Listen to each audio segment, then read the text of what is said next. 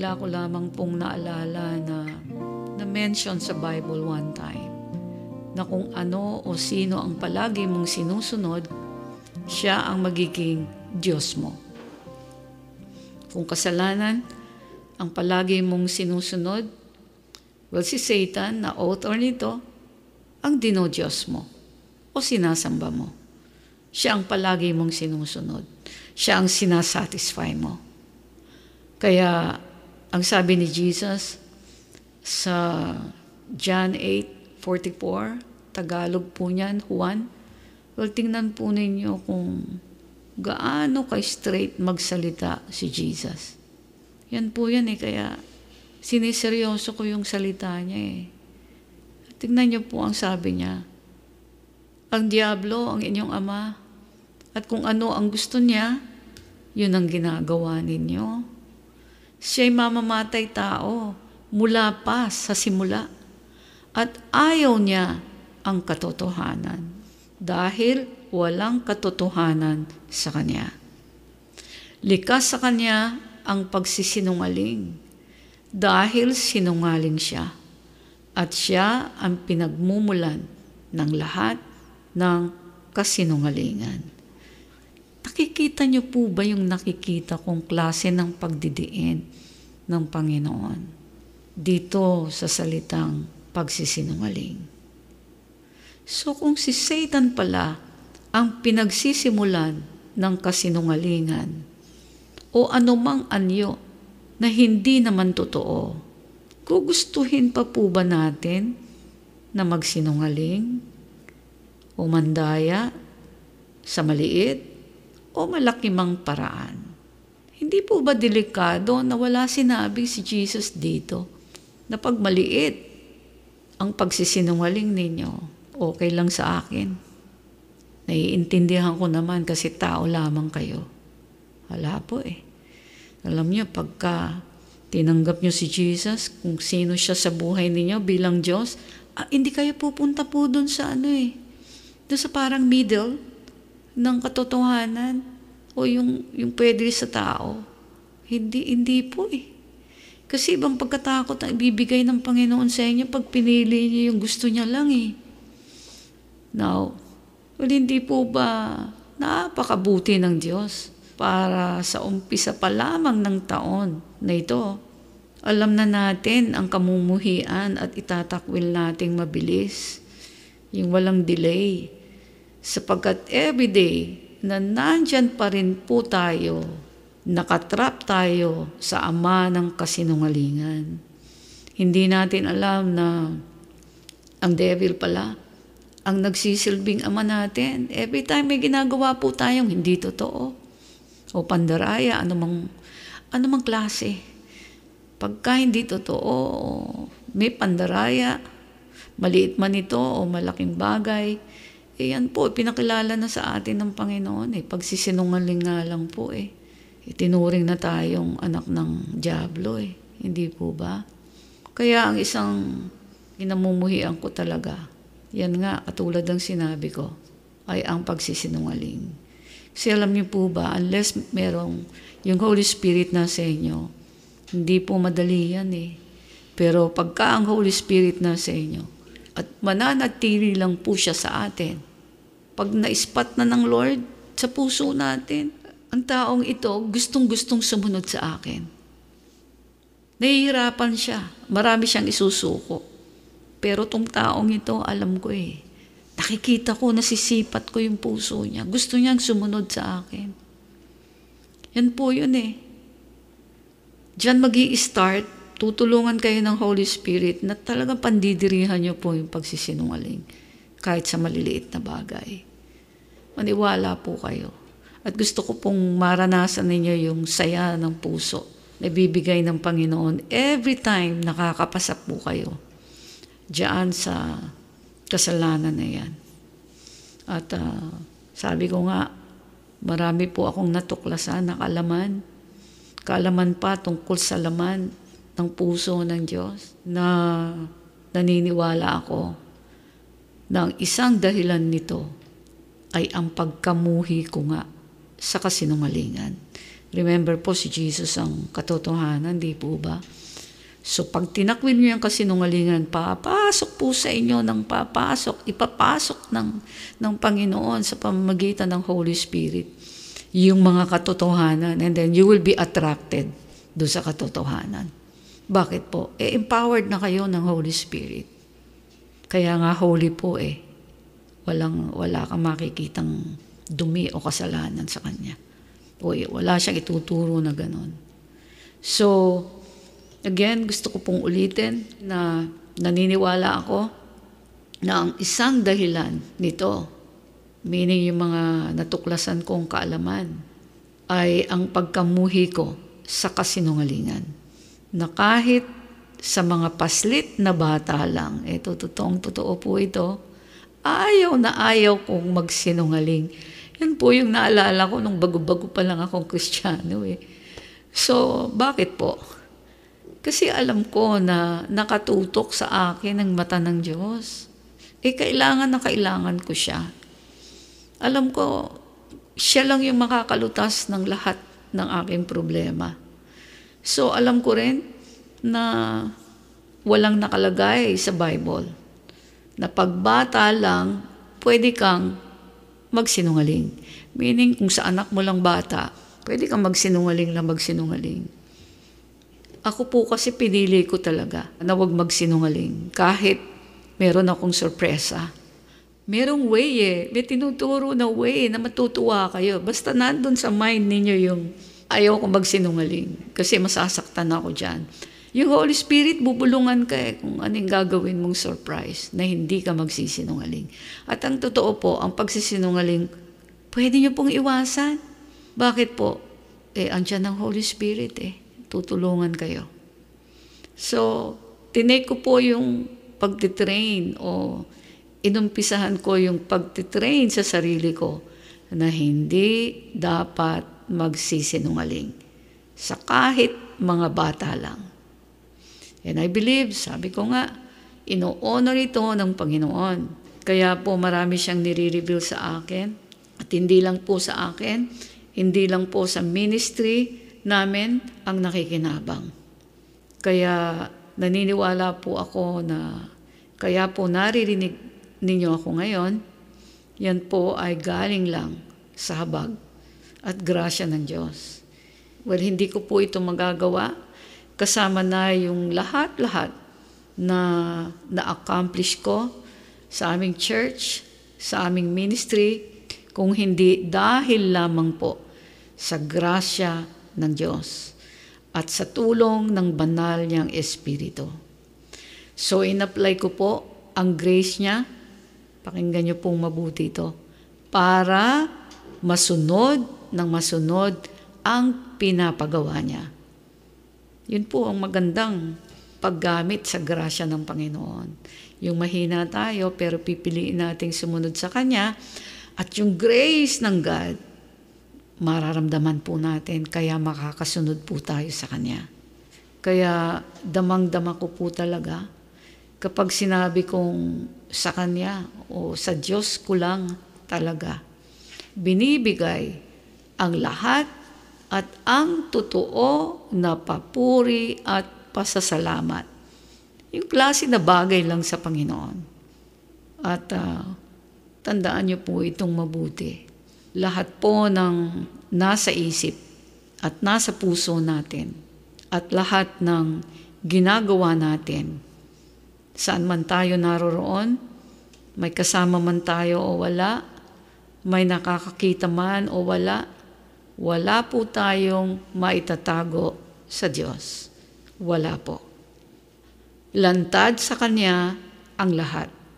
Alam niya ang lahat. Kaya sa huling libro po ng Bible, sa Book of Revelation, pinahayag na po niya na lahat tayo ay haharap doon sa tinatawag na The Great White Throne Judgment, na yan po ay dinescribe sa Revelation chapter 20 verses 11 to 15. So, gusto ko pong i-share ito sa inyo ngayon. Ang sabi po rito, pagkatapos, Nakita ko ang malaki at puting trono at ang nakaupo roon. Ang langit at ang lupa ay biglang naglaho at hindi na nakita. At nakita ko ang mga namatay, tanyag o hindi, na nakatayo sa harap ng trono. Binuksan ang mga aklat, pati na ang aklat na listahan ng mga taong binigyan ng buhay na walang hanggan. Napakaganda po niyan, tandaan niyo po yan. No? So, merong mangyayari na ganito sa ating hinaharap. So, may mga aklat, ang sabi dito, binuksan ng mga aklat, pati na ang aklat na listahan ng mga taong binigyan ng buhay na walang hanggan. So, nakasulat na po yan kung sinong tatanggap nitong walang hanggan na buhay. At ang bawat isa sa kanila ay hinatulan, tingnan niyo po ito, pakinggan niyo pong mabuti ito, ay hinatulan ayon sa ginawa nila na nakasulat sa mga aklat na yon. Hindi po natin alam yan before, hindi po ba? So pinapaalam ng Panginoon, lahat ng ginagawa natin ay nakasulat at hahatulan dito sa librong ito.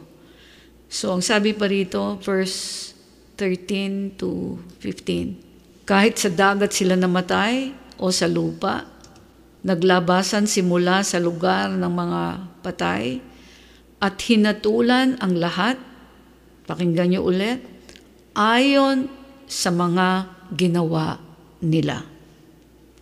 At ang sino mang hindi nakasulat ang pangalan sa aklat na listahan ng mga taong binigyan ng buhay na walang hanggan, ay itinapon sa lawang apoy.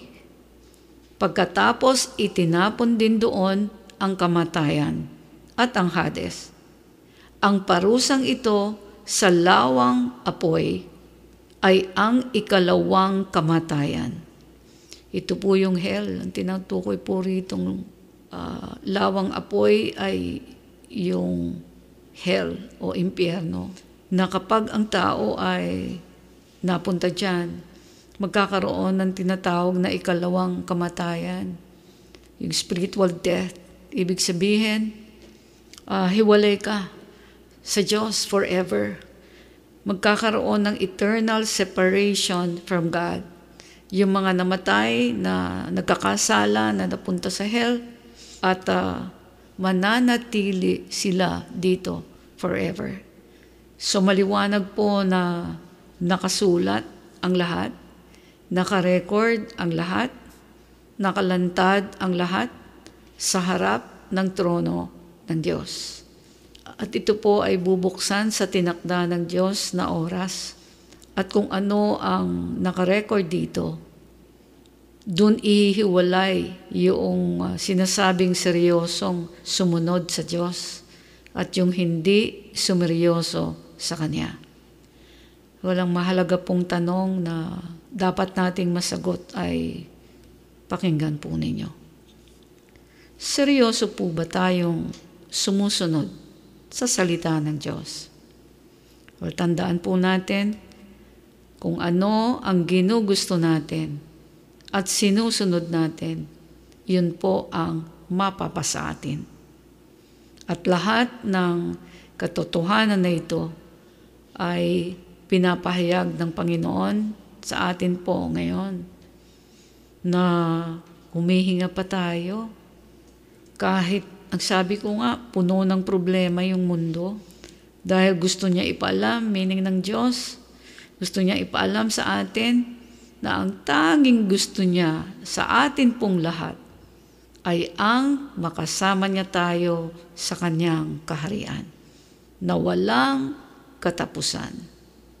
Well, sa Bible po, hindi po itinago ng Diyos ang katotohanan. Lahat sa mundong ito, pinaalam niya na mayroong katapusan. Si Jesus po mismo ang nagsabi niyan. Sa Matthew 24 verse 35, ang sabi niya po, heaven and earth will pass away. But my words, tandaan niyo po yan, but my words will never pass away. So maliwanag po, hindi tao ang nagsabi niyan na ang lahat sa mundong ito na minamahal ng tao ay mayroong katapusan. Ano lang po ang walang katapusan? Well, pinahayag din po yan ng Panginoon. Ang wala lang pong katapusan at magre-remain forever or eternal ay ang salita ng Diyos. Diba? Ang sabi nga po, heaven and earth, sabi ni Jesus, will pass away, but my words will never pass away.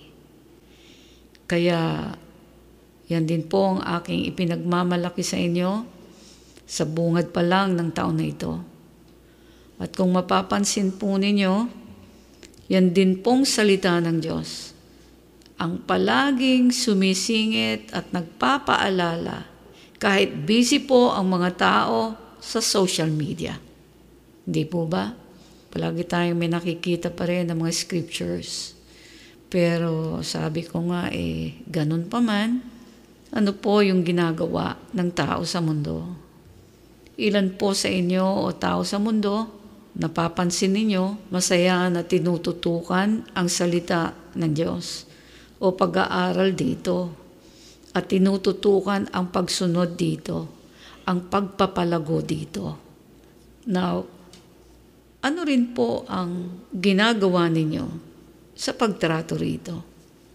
Sinabi po ni Jesus mismo na wala pong tunay na nagmamahal sa Diyos na hindi mahal o sinusunod ang kanyang salita. Mahal na ang ibig sabihin, mahal ang Diyos na hindi naman nakikita, pero sa salita niya lang, napapalakas na sila. Sa salita niya lang, nagkakaroon sila ng tunay na pag-asa. Sa salita niya, na sobrang importante sa kanya.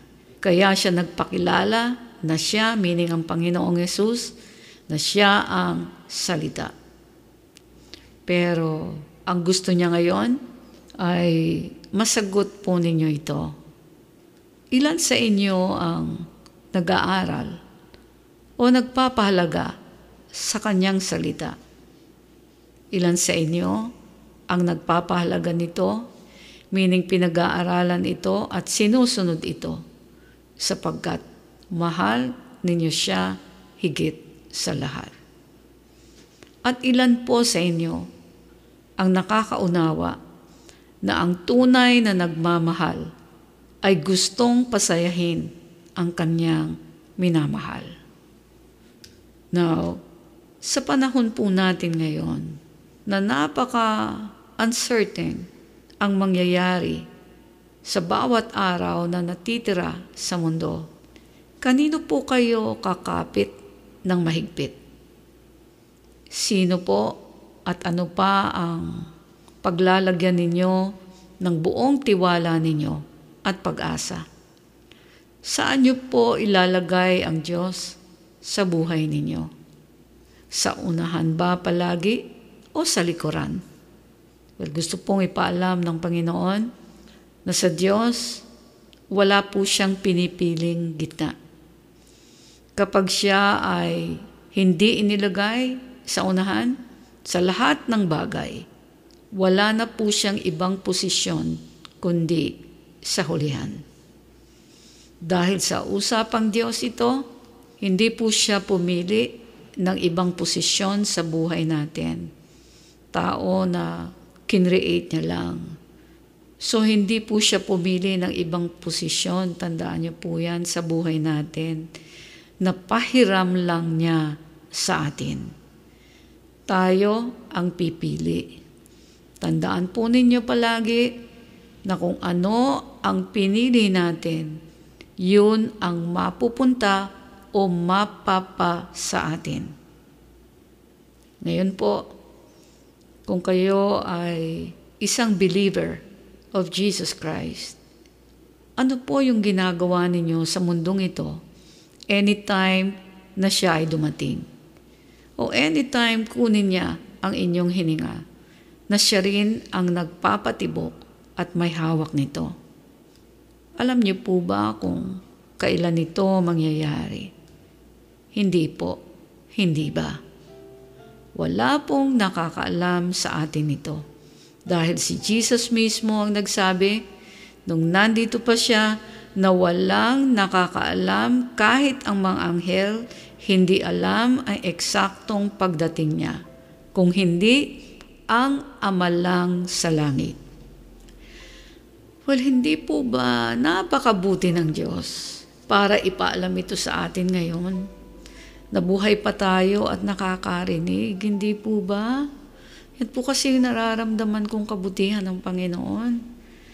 Kaya sabi ko nga, saan man kayo naroroon ngayon, pwede po bang pasalamatan ninyo muna ang Panginoon ngayon, kahit saglit?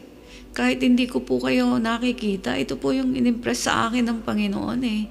Sige po, saan man kayo naroroon, pwede po bang pasalamatan muna ninyo o nating lahat ang Panginoon ngayon? Okay, sabihin po ninyo ito. Galing po sa inyong puso. Sabihin niyo po, Panginoong Jesus, salamat po. Sinama mo ako sa makakarinig ng mensaheng ito. Gusto ko po na sa umpisa pa lang ng taon na ito, huwag mo na po akong hiwalayan ng presensya mo. Gusto ko na manahan, gusto ko na manatili sa akin ang banal mong Espiritu. Gusto ko po sana siyang maramdaman. Gusto ko po siyang maintindihan. Gusto ko pong magpatulong sa Kanya na ang palagi ko lang magawa. Ayun pong makakalugod sa Diyos. Ang kaisa-isang Diyos na nag-alay ng buhay sa cross para lang maipahiwatig ang buhay at totoo niyang pag-ibig sa akin. Kaya ayaw ko na pong mag-aksaya ng panahon, Panginoon. Kaya Jesus, narito po ako, isang mahina, marumi, makasalanan. Ako po'y nagpapakumbaba. Lumalapit po sa iyo. Gusto ko po na makilala ka pa. Huwag mo po akong hihiwalayan hanggang makasama ako sa iyong kaharian. Praise God. So, ano po ang nararamdaman ninyo? At bago po ako magtapos, gusto ko pong diinan pa ito sa inyo. Kung mahal po natin ang ating sarili, ang dapat talaga po nating masiguro ngayon, lalo na ngayong bagong taon, ay magkaroon tayo ng bagong buhay kay Kristo. Ang gugustuhin natin ay ang masiguro natin. Mas tumitibok na ang puso natin, higit sa lahat, doon sa pag-ibig at pagsunod sa Kanya. Yan po ang lagi ninyong babantayan. Kahit tandaan po ninyo, kahit walang nakakakita sa inyo. Makinig po kayong mabuti. Alam niyo po, yung mga bagay na yan, ang hindi po dapat kalimutan o pinagpapaliban. Kasi nga, hawak ng Diyos ang lahat sa mundo. Bakit niya po ito hawak? Pinapaalala niya na kasi siya ang may-ari nito. Ang sabi nga sa Book of John, chapter 1, wala pong na-create, walang nalalang ng kahit ano dito sa mundong ito o ang mundong ito kung hindi dahil sa ating Panginoong Jesus. Na siya talagang pinagmamalaki ko po sa buhay ko higit sa lahat. At bakit tinuring ko po itong higit sa lahat? Kasi alam ko nga po na nasa Kanya ang lahat, na higit sa lahat, higit sa kahit lahat ng matatalino at lahat ng mayayamang tao dito sa mundong ito. Ganyan ang pinakita po ni Jesus na mas mahalaga ang kingdom ng Diyos sa lahat. Kingdom na hindi nabubulok o hindi mabubulok. Kingdom na walang sakit. Kingdom na wala nang mamamatay. Kingdom na walang madumi. Walang sakim. Kingdom na walang nagsisinungaling. Kingdom na walang mandaraya. Kingdom na walang lungkot. Kingdom na forever at walang pagkatapos ang saya. Kingdom na walang dadaloy na luha. Kingdom na walang masama. Kingdom na walang madilim, walang gabi. Kingdom na walang katulad. Kingdom na puno ng liwanag, puno ng glory o kaluwalhatian ng Diyos. Kingdom na walang katulad. Kingdom na gustong puntahan kahit ng mga makasalanan. Pero ang mga banal lamang o ang mga nagpakabanal lamang na maaabutan ng Diyos ang makakapasok at mananatili dito. Yan po ang hinanda ng Panginoong Hesus at nag-aantay na pahingahan ng mga tangi at tinatawag niyang mga tagasunod niya na nananatiling tapat at nananatiling naghahanda sa kanyang pagdating. Yan po ang mensaheng pinadidiinan ng Panginoong Hesus sa ating lahat. Hanggang sa muli, iniiwan ko po sa inyo ang hindi nagbabagong pag-ibig ng Panginoong Hesus. God bless you all.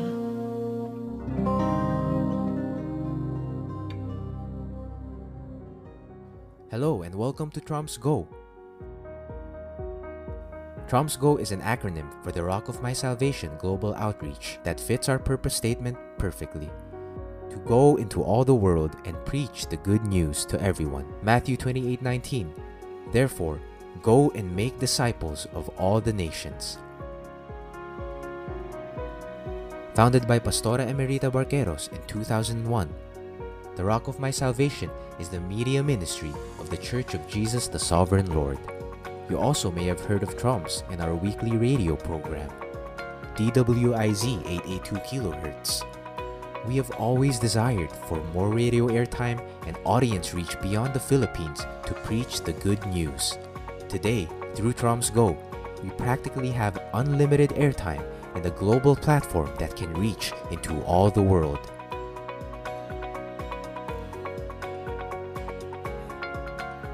To accomplish our mission, Pastora Emerita is taking the preaching of the gospel to another level. We are excited to invite you to join the Trumps Go community. Once you become a member, here are some of the benefits and exclusive content that you will get to enjoy. Fresh visions and revelations about God's Word to Pastora Emerita. Receive your Now Word and make room for the life-changing presence of the Holy Spirit. Mentoring by Pastora Emerita. Master your walk with God. Have your character and attitudes refined and experience a 180-degree turnaround as you listen to never-before-aired preachings and insights released only to the community.